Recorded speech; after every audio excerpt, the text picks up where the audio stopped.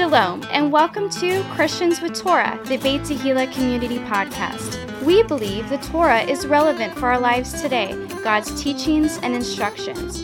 You may very well be part of the first generation to be born again, filled with the Holy Spirit, and have the Torah, a Christian with Torah. Join us as we honor the living God through the study of His Word, topical conversations, and interviews with special guests. Please welcome our hosts, Pastor Nick Plummer and Ryan Cabrera. Shalom, everybody, and welcome to Christians with Torah, the Beit Tehillah Community Podcast. I'm here, as you can see, in Studio C today. Studio C. The background's a little different. It is. Windows, got tribes. Oh, yeah. A little different. And I'm here with Pastor Nick. How's it going, Pastor Nick? It's going good. It's going well.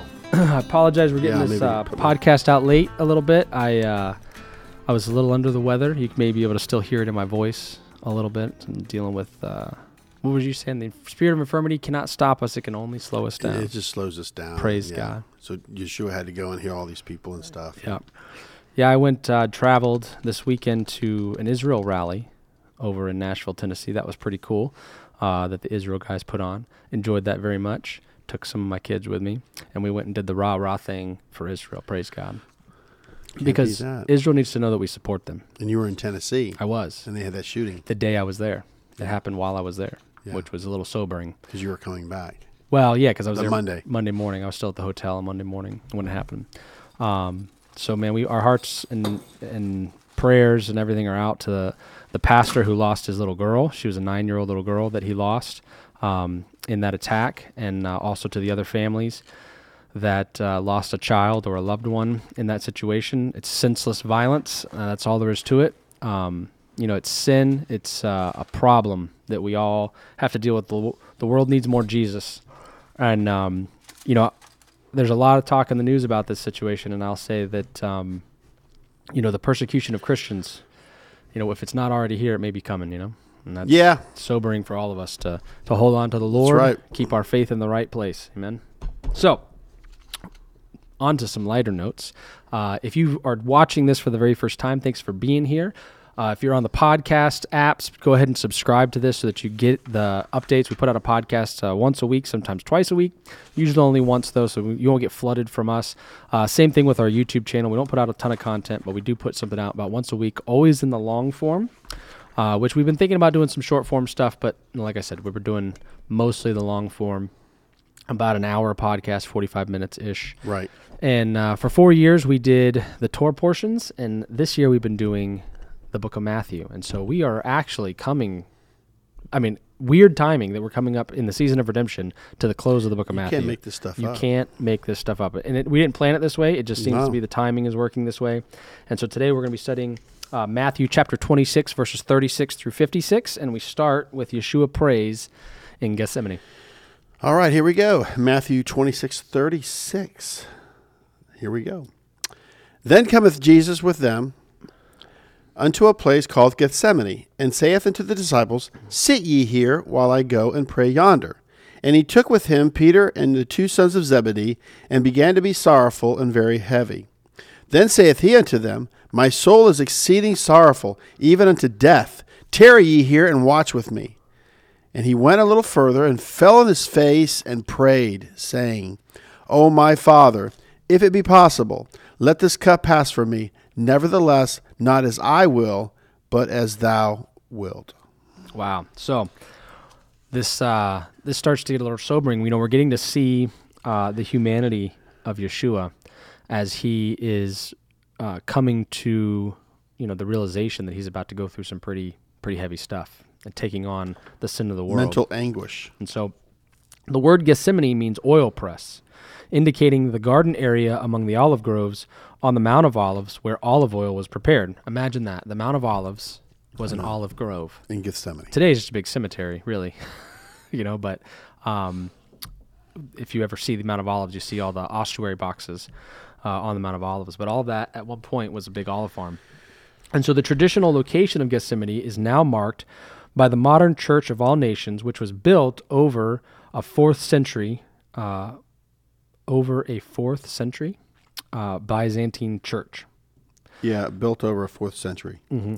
Meaning that it took 250 years to build. Yeah, so it was built over a 4th century Byzantine church. Yeah. Oh, a 4th century Byzantine church. It was built over it. Got it. Okay. I'm picking up what you're putting down. Yeah. So after Jesus told the disciples to sit down, he asked Peter, James, and John to join him away from the other disciples so that he could pray. So there's his circle, right? His inner circle, and then there's like his inner circle. Yeah, right? I wanted to show that. Yeah, he has 12 disciples, but that was brought out. 3 of them, Peter, James, and John, were like his close disciples. And so the 3 disciples went with Jesus, and they made up his inner circle. Peter, James, and John were also brought up into a high mountain by Jesus where they witnessed the transfiguration of Jesus. Jesus had 3 in his inner circle, 9 other disciples in his outer circle, and then there were the other people beyond that. You can only have a handful of people in your inner circle. And so that brings us to our discussion question. Why everyone cannot be in your inner circle? Why? Well, I would say it's not feasible. It's not doable, really, for time constraints. Also, there's only a handful of people that can take the real you, that accepts you for who you are, what you are, and it works. And it's actually reciprocated both ways. Sure. But if you just think about it, not everyone can be in your inner circle. I mean, if you say, I have 10 best friends, I would disagree. I'm just saying that, I mean, there was the relationship between Jonathan and David and all of that. But what I'm saying is that because of time constraints and the amount, it's just not feasible. Right. I mean, if you think otherwise, then give us some feedback. But it's like a handful, like maybe 5 to 7, maybe. I mean, well, there's you have your outer court, inner court, holy of holies, right? Just like the tabernacle. Yeah, and I think our lives can be like that as well. Right. And so to your point, number one, I would say not everybody can be trusted.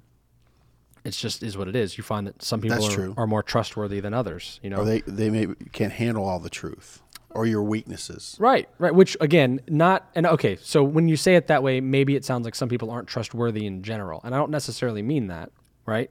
No, I'm just maybe saying, y'all, the 2 of you guys, trust is reciprocated. Exactly. And when you violate it, you can gain it back, but you have to start over. But it's a tough road. It is a tough road. Yeah. It's easier to gain trust the first time than it is to gain trust after you've broken trust, right? And you're only as good as the people you surround yourself with. I mean, Trump had a lot of turnover. Yeah. He really did. Yeah. Speaking of which, he was indicted yesterday. It's pretty rough. None of it's good. It's not good. Who wants to be in the judicial system? Be in the system. Well, some people are licking their chops right now. I don't know. I don't know either. I don't know how this is going to go. Who knows? All right. So moving on, Jesus began to be sorrowful and very heavy, is what it says. And the word heavy here is the Greek word adomoneo. And it means to be in distress of mind, to be full of heaviness, or be very heavy. Now Jesus told his 3 disciples, "My soul is exceeding sorrowful even unto death." And before Jesus could experience physical anguish, he had to experience mental anguish. He really did. We read in there where, and I noticed it, he fell on his face and prayed. Yeah. Wow. He didn't just pray. Yeah. He fell on his face. Yeah. And so, Dr. Michael Heiser makes some reference, and I know it could be controversial, but it seems that, because Jesus was 100% God, 100% human, though, that he was limited, that he had to lean more towards the human side than the God side. Self-limitations. Right, because remember, I can call down these angels, I can do this, I can do that, and so he didn't do it. So anyway. Well, because in order for what he was doing to actually have the effect that was prescribed here, he had to do that. He had to be man and had to be the perfect sacrifice. It's a if he's 100% human, he's got 100% emotions. And when he showed us what was possible, Jesus shows his total humanity by falling on his face to pray. That's humility. Yep. Total humility. And humanity. He does show humanity. See, it was like a Freudian slip there. Doing this outline was a lot of fun because it was like, wow, look at this, man. I never picked up on that before, but now I did. And I'm like, wow, Jesus fell on his face and prayed. Well, I feel like that sometimes. So Jesus was not rebelling against his Father's will when he asked that the cup of suffering be taken away from him. In fact, he reaffirmed his desire to do God's will by saying, "Nevertheless, not as I will, but as thou wilt." His prayer reveals his humanness and his terrible suffering. The sinless Son of God took our sins upon himself to save us from eternal suffering and separation from God. Now, this is the basic Christian doctrine, right? I mean, this is reading these things and understanding what he went through for us so that we would be brought in, so that we could be grafted in, so that we could partake in the promises that God made to Abraham. He took full responsibility for creating the Homo sapien race. Oh, yeah. He took full responsibility. So if he's perfect and he's all these things and he made us fallible, and that there is, because of sin now there's death, he took it upon himself now. Oh, death, where is thy sting? So when he created us, he didn't intend for us to be sick and die and all these things. Right. He created us to live with him forever and to participate in what he's doing, in all these superhero movies and different things, Thanos and all these people, Zeus or whatever, these gods, have their own entourage, their own way of doing things, and people serve them. But that's what God is actually doing with us. He created us so that we can serve with him and enjoy him and his creation and all that he's done. Because he made earth for us to enjoy. That's why you see all the different landscapes and mountains and trees and flowers. And, it's like looking at the mouse in the cage that I used to do at night with my kids. Just, oh, look, they're nocturnal. They're making a nest. Look, oh, those two are fighting. Or, and the Lord's like, I'm watching you. I'm looking at you. I'm thinking, wow, it's amazing. It is amazing. It's your turn to read. It is. So the disciples fall asleep. We're going to read chapter 26, verses 40 through 42. And it says, And he cometh unto the disciples, and findeth them asleep, and saith unto Peter, What, could ye not watch with me 1 hour? Watch and pray that ye enter not into temptation. The spirit indeed is willing, but the flesh is weak. He went away again the second time, and prayed, saying, O my Father, if this cup may not pass away from me, except I drink it, thy will be done. Wow. So Jesus used Peter's drowsiness to warn him about the kinds of temptation he would soon face. The way to overcome temptation is to keep alert and pray. Keeping alert means being aware of the possibilities of temptation, sensitive to its subtleties, and spiritually equipped to fight it. Wow. Because temptation strikes where we are most vulnerable. We can't resist it alone. Prayer is essential because God's strength can shore up our defenses and defeat Satan's power. Amen. So, we all get tired, and that happens. But, if you look at it, he's praying. So in verse 42, he went away again the second time and prayed, saying, O my Father, if this cup may not pass away from me, except I drink it, thy will be done. The word will is the Greek word thelema, and it means a determination. He was determined. Properly the thing. I actively choice, especially purpose, decree, abstractly, volition, or passively, inclination, desire, pleasure, or will. The word will is the same word that is used in the Lord's Prayer in Matthew 6:10. Thy kingdom come, thy will be done in earth as it is in heaven. So there's the will. In child discipline, Reb Bradley's a great resource. Reb Bradley, I don't know if he's still alive or not, but he was a very knowledgeable man in homeschoolers and different things and biblical child training. He was a master at teaching this. We saw the resources of the book, but he talks about breaking the will of a child that's going in the wrong direction. Yeah. And some people don't believe in sparing the rod. They want to spare the rod instead of using the rod. And there's a right way and a wrong way to discipline our children. I'm not going to get into all that. But it actually says to keep them from hell. I mean, I was like, whoa, I just read that the other day, You use the rod to keep them out of hell. I'm thinking, I'm doing you a favor, Where you want to beat the hell out of them? Beat the hell out of them. But the thing is, and people get real, and how it's like Reb Bradley was saying, this guy's he's just a professional biblical child trainer. I mean, but he was talking about some children have been abused physically. Therefore, when you get out the rod or the belt or whatever, you should have a rod, not a belt. But if you use anything to discipline a child, it could traumatize them. If you do it the wrong way, in anger and not in pain and whatever. I don't know how to explain it, but that's abuse, And so my thing is, even in the book of Hebrews, it talks about chastisement, and the connotation is pain. So sometimes we make mistakes and we can feel the pain. Oh yeah. and the sorrow in that. But to me, this is very, very interesting because, he wants to follow the Lord's will. We talk about God's purposes, God's plans, and those 10 spies died of a plague, because they altered God's purpose. Along with a bunch of other You people. can read that in Numbers. He said, I took them out with a plague because they altered my purpose. Yeah, breach of promise. So this is a word for anyone that's watching, listening. Anything or anybody or any spirit, anything that's trying to keep you away from Israel is altering God's purpose. Wait a minute, but it's not safe. You're altering God's purpose. But wait a minute, the Jews didn't accept him. He came to his own didn't receive him.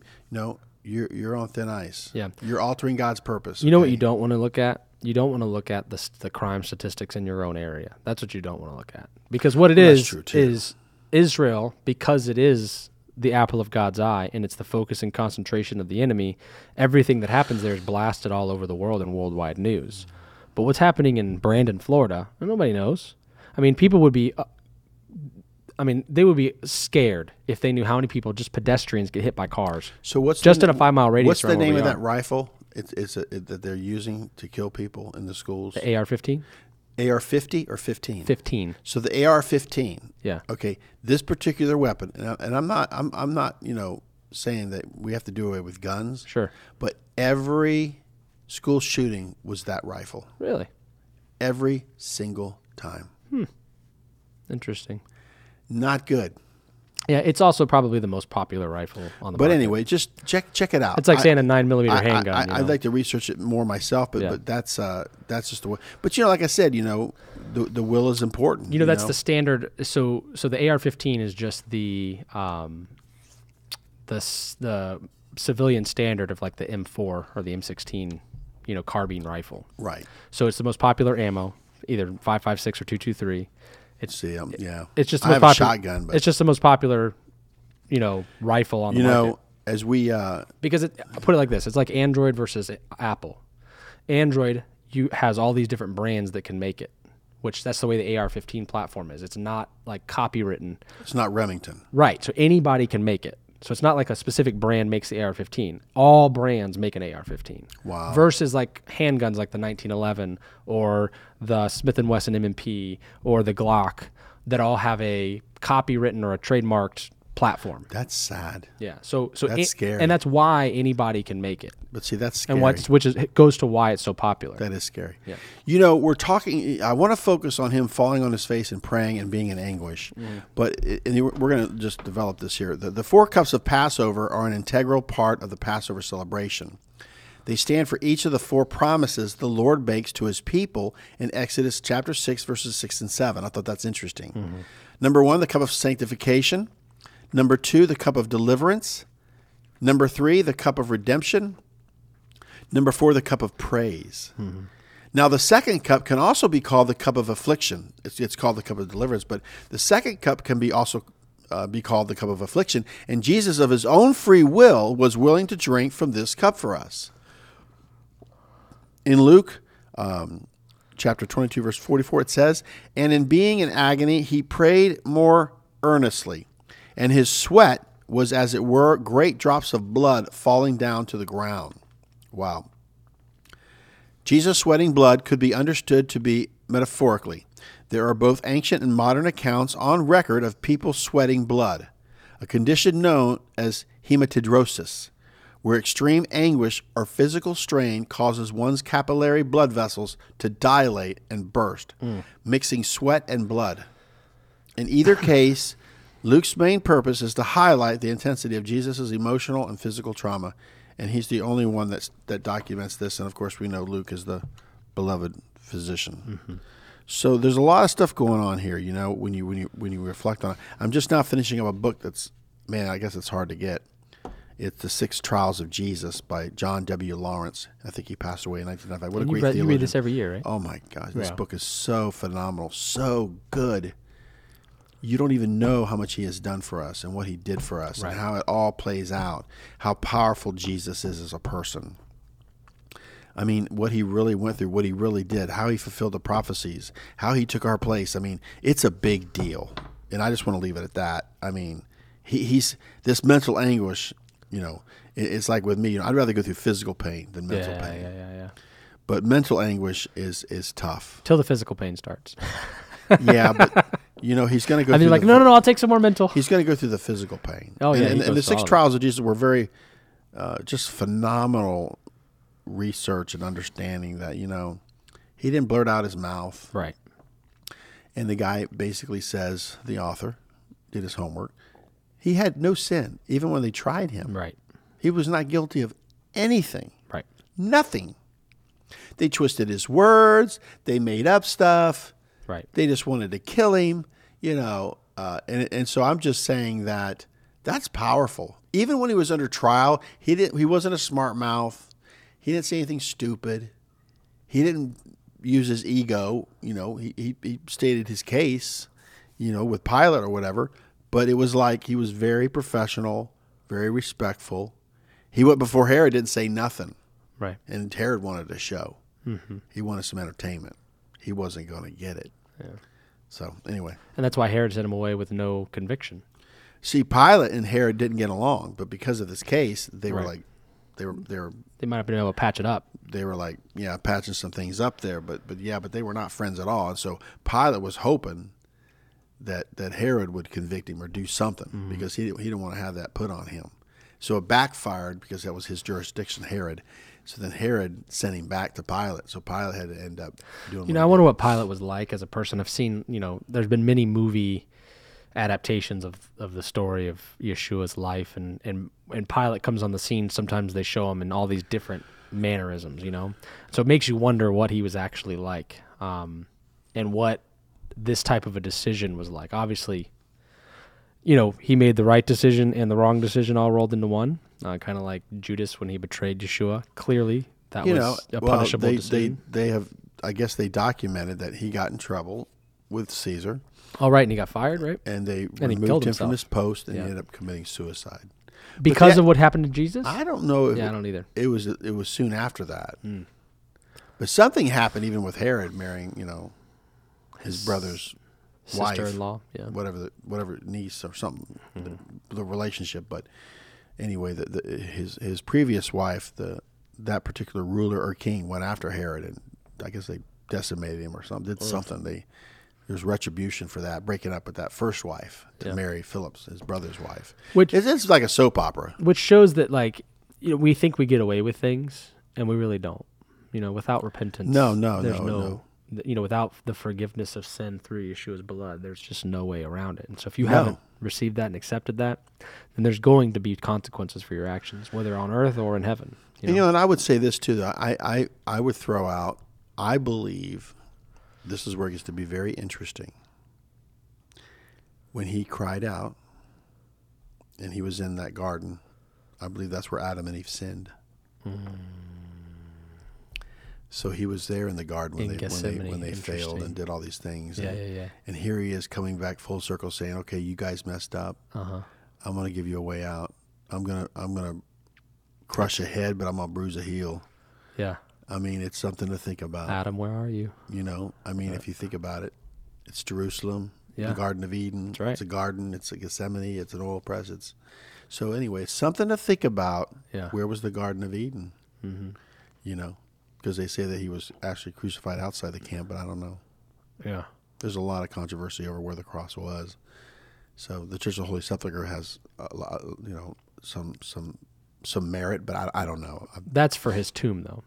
And no, I mean actually for even like the crucifixion, because of the way they set it up and did it and discovered it or found it or something. At the Church of the Holy Sepulchre? Yeah. Interesting. So the tomb would have been right there, you mean? Well, not the tomb, but actually where he was crucified. Right, but the Church of the Holy Sepulchre is supposed to be the archaeologically the most likely place. I mean, it's a good study. Yeah. I was talking to Hanoch about that, because you have the Garden Tomb, which is the evangelical site, which today looks more realistic. So if you're trying to get an idea of what it would have looked like. It's not that place. Yeah, you go to the Garden Tomb if you're just trying to get an idea. How big is that cistern? Yeah. See the guy on the ladder? Yeah. Looks like an ant. Did you see it? Yeah, of course. Yeah, I've never figured that picture. This guy's on this ladder, in the cistern, and he looks like an ant. Yeah. And there's just all this distance from top to bottom where this thing would hold water. Yeah. Well, and what's crazy is there's those cisterns all around the Temple Mount too, and they're just, anyways, ginormous. But then also, but the Church of the Holy Sepulchre, you go there, and if you're not of a Catholic persuasion, you kind of get the heebie-jeebies a little bit. You walk in there, and you're just like, it's so palatial. It's religious, yeah. Well, it's very, it's an old. You have the Greek Orthodox in there too. Oh man, let me tell you, it's so funny because I was talking to somebody over there, and they were talking about how like they have time sharing, right? And sometimes the schedules get messed up, and like they've literally seen like priests from like Orthodox versus Catholic fight, like over who gets to do a procession.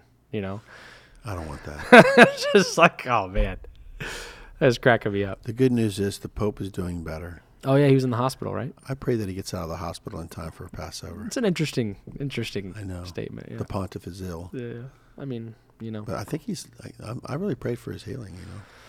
You're a good man. Is it your turn to read? No, it's your turn to read. That's right. Yep. Matthew chapter 26, verses 43 to 46. Jesus prayed while the disciples slept. And he came and found them asleep again, for their eyes were heavy. And he left them and went away again and prayed the third time, saying the same words. Then cometh he to his disciples and saith unto them, Sleep on now, and take your rest. Behold, the hour is at hand, and the Son of Man is betrayed into the hands of sinners. Rise, let us be going. Behold, he is at hand that doth betray me.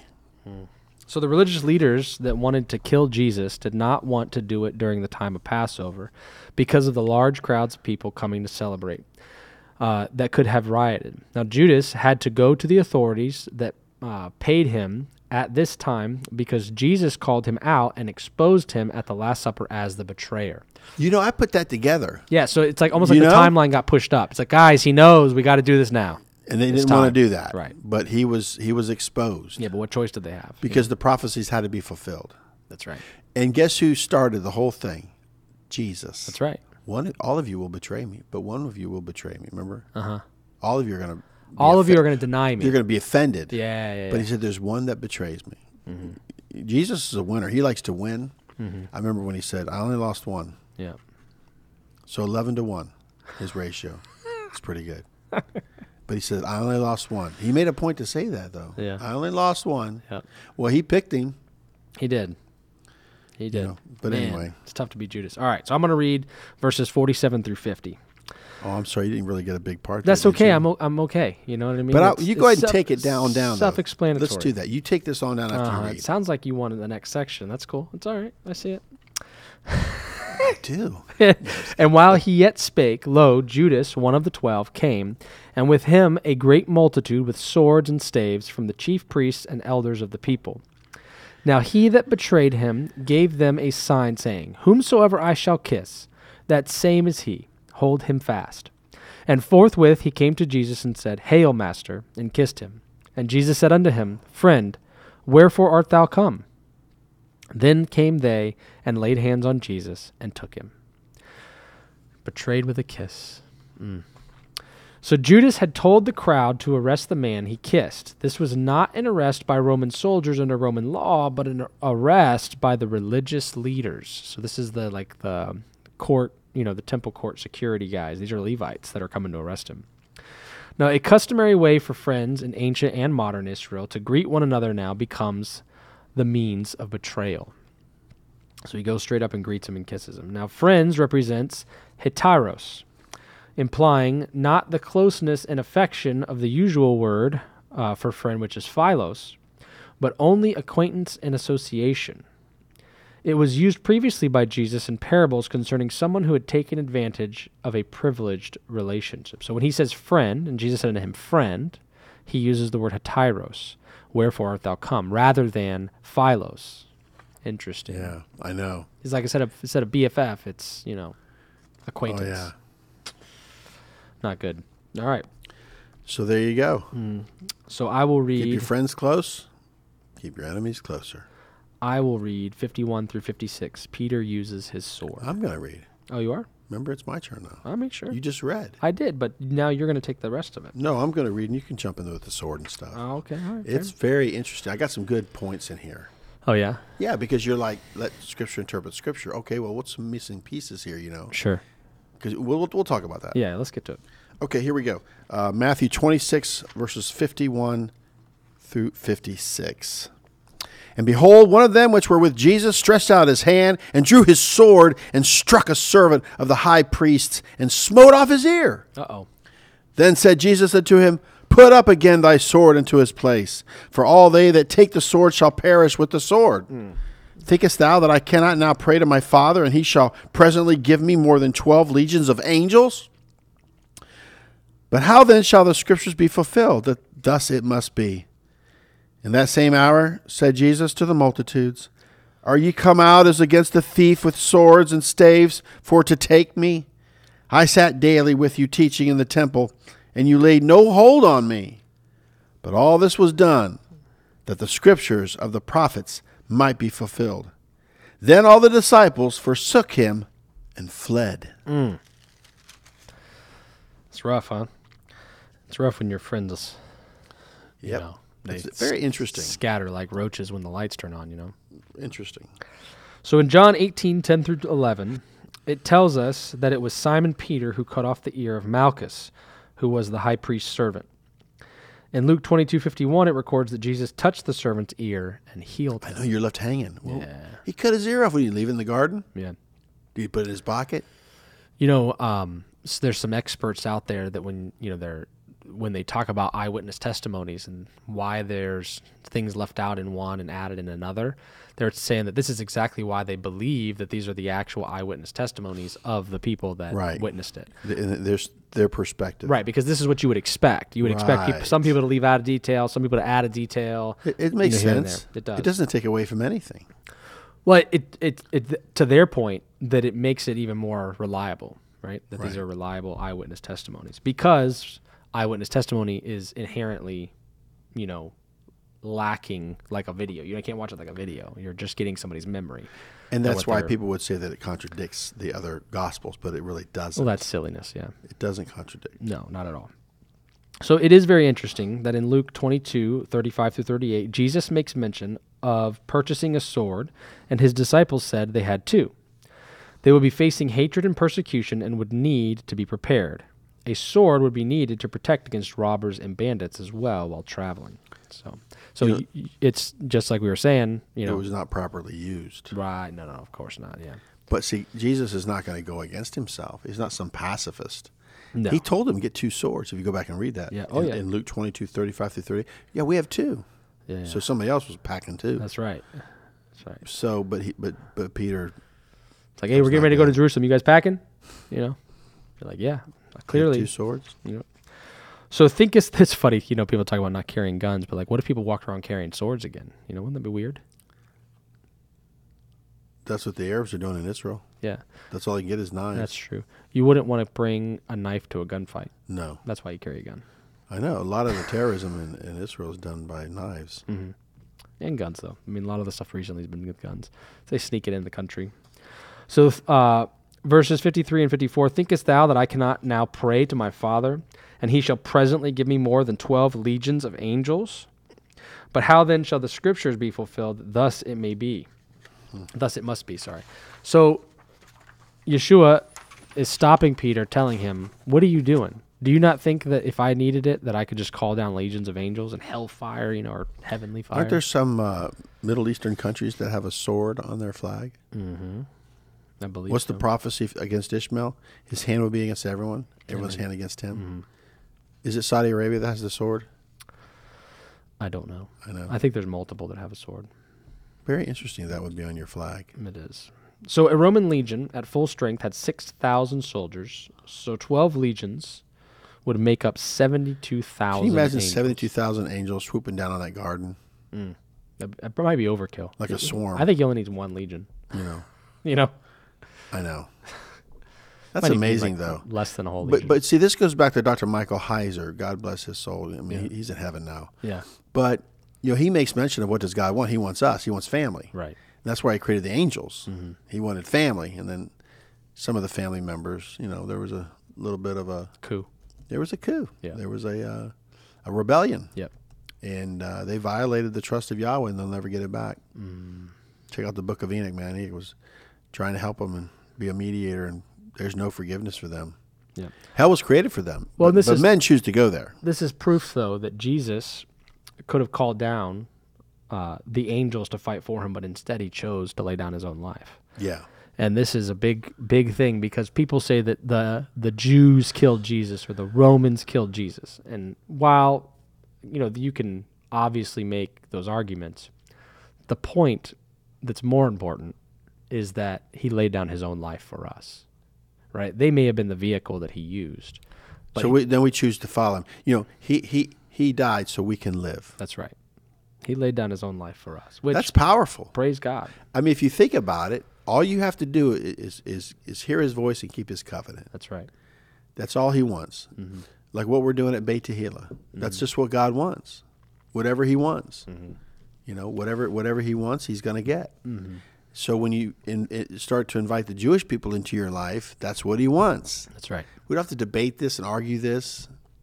Right. They don't have to be born again. It's the whole house of Israel. Yeah, it's the whole house of Israel. It's the two sticks becoming one. That's right. So that's awesome.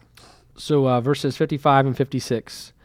In that same hour said Jesus to the multitudes, "Are ye come out against as against a thief with swords and staves for to take me? I sat daily with you teaching in the temple, and ye laid no hold on me. But all this was done that the scriptures of the prophets might be fulfilled. Then all the disciples forsook him and fled."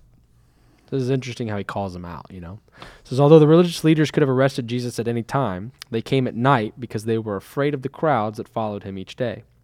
According to Jewish teachings, the Jewish council was not to meet at night, and an accused party was never to be subjected to private or secret examination. So having this secret examination at night was illegal and against Jewish protocol. They're making a special exception for Jesus. In the 6 Trials of Jesus by John W. Lawrence, I think you can download it and print it on PDF. I'm not sure exactly. There might be a revised version. But anyway, it was totally corrupt. First of all, they made the charges against Jesus to kill him. Mm-hmm. They didn't even have the witnesses. Yeah. Then they paid for it. Yeah. I mean, so the whole thing was just bad. Right. The whole thing was just rotten. I mean, when you think about it. Yep.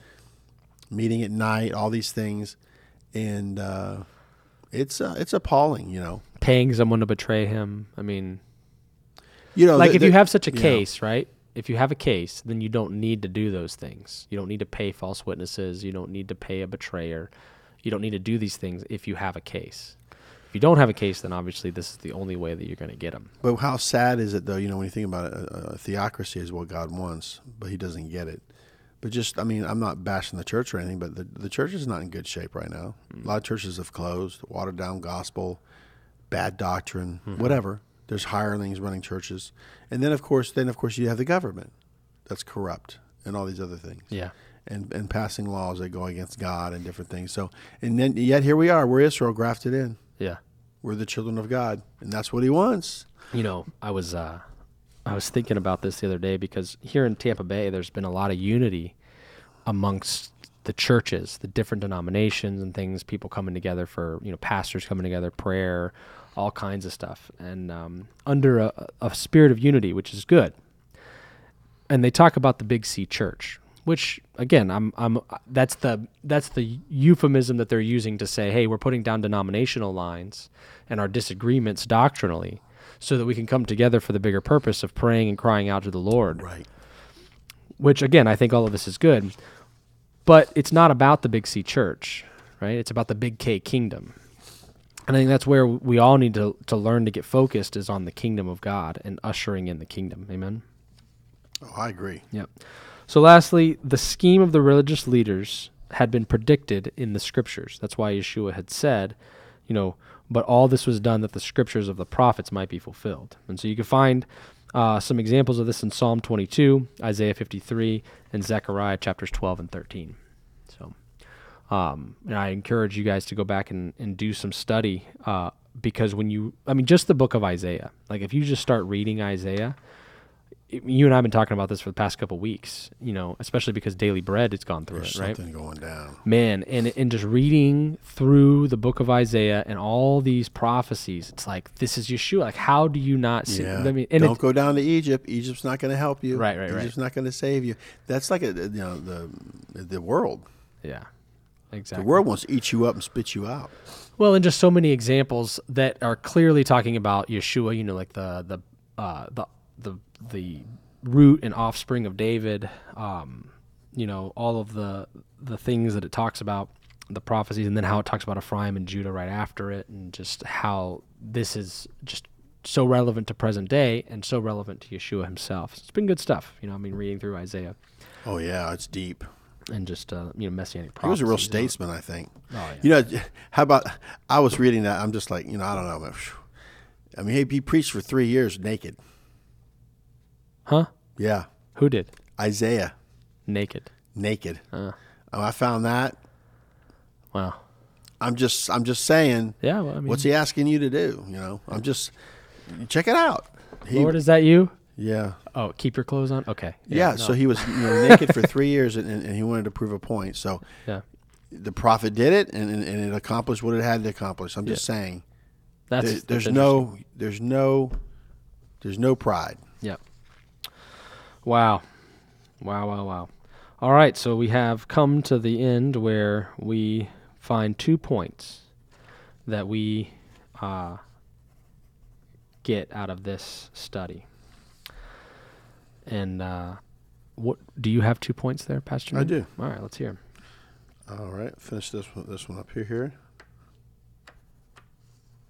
Okay, this is what I got. Pray for wisdom to know and do God's will. So when someone challenges you, I'm doing what the Father's told me to do. Yeah. And be confident in that. Because without faith, it's impossible to please God. So yeah, be confident in that pray for wisdom to know and do God's will. Here's another thing. We could develop this even more, but number 2, you will never experience the mental anguish that Yeshua did. That's true. I've had mental anguish and torment. Yeah. But not like him. Yeah, I've been there. I'm just saying. Well, I imagine I've felt like the torment of my own sin before. And that's what brings true repentance. But Yeshua took on the sin of the whole world. So I can only imagine what that feels like. I mean, that's got to be like. If we just take things literal, it's so simple, Ryan. It's like this. This is what I finally understood. God is holy. He has no faults. Right. None. He need not repent, And so he is holy, but we're not. So he has to figure out a way to allow us to come to him in a way that will not go against his character. Right, spiritual laws. So it's really cool when you think that, God rules, not God's rules. Amen, yeah. When you get into this whole do's and don'ts and this and that, and you're not doing it. Pastor Daniel Stahl said something that was so cool. He said, "We are human beings, not human doings." Huh. Come on, somebody. Yeah. Yeah. So I love that. We're beings. Yeah. We are a being. Yeah. And whatever we're wrestling with, we have to realize that he will get us through it. We need to wrestle with God, And I'll tell you, I look back and I look back at my regrets, and if I could change some things, and I'll tell you what, it still leaves a bad taste in my mouth when I think about it, even today, that was really painful. Yeah. I wish I'd have never embarked on that. Yep. When Paul talks about being ignorant, I didn't know any better. Yeah. And it's true when you really think about it. Yep. It's not like you've been converted and you've been redeemed and born again, and then you're just going to go back and sin. Yeah. And just do it. It just doesn't work like that, because that conscience is going to kick in. And so I'm just left to think that in all points Jesus was tempted. He understands our situation.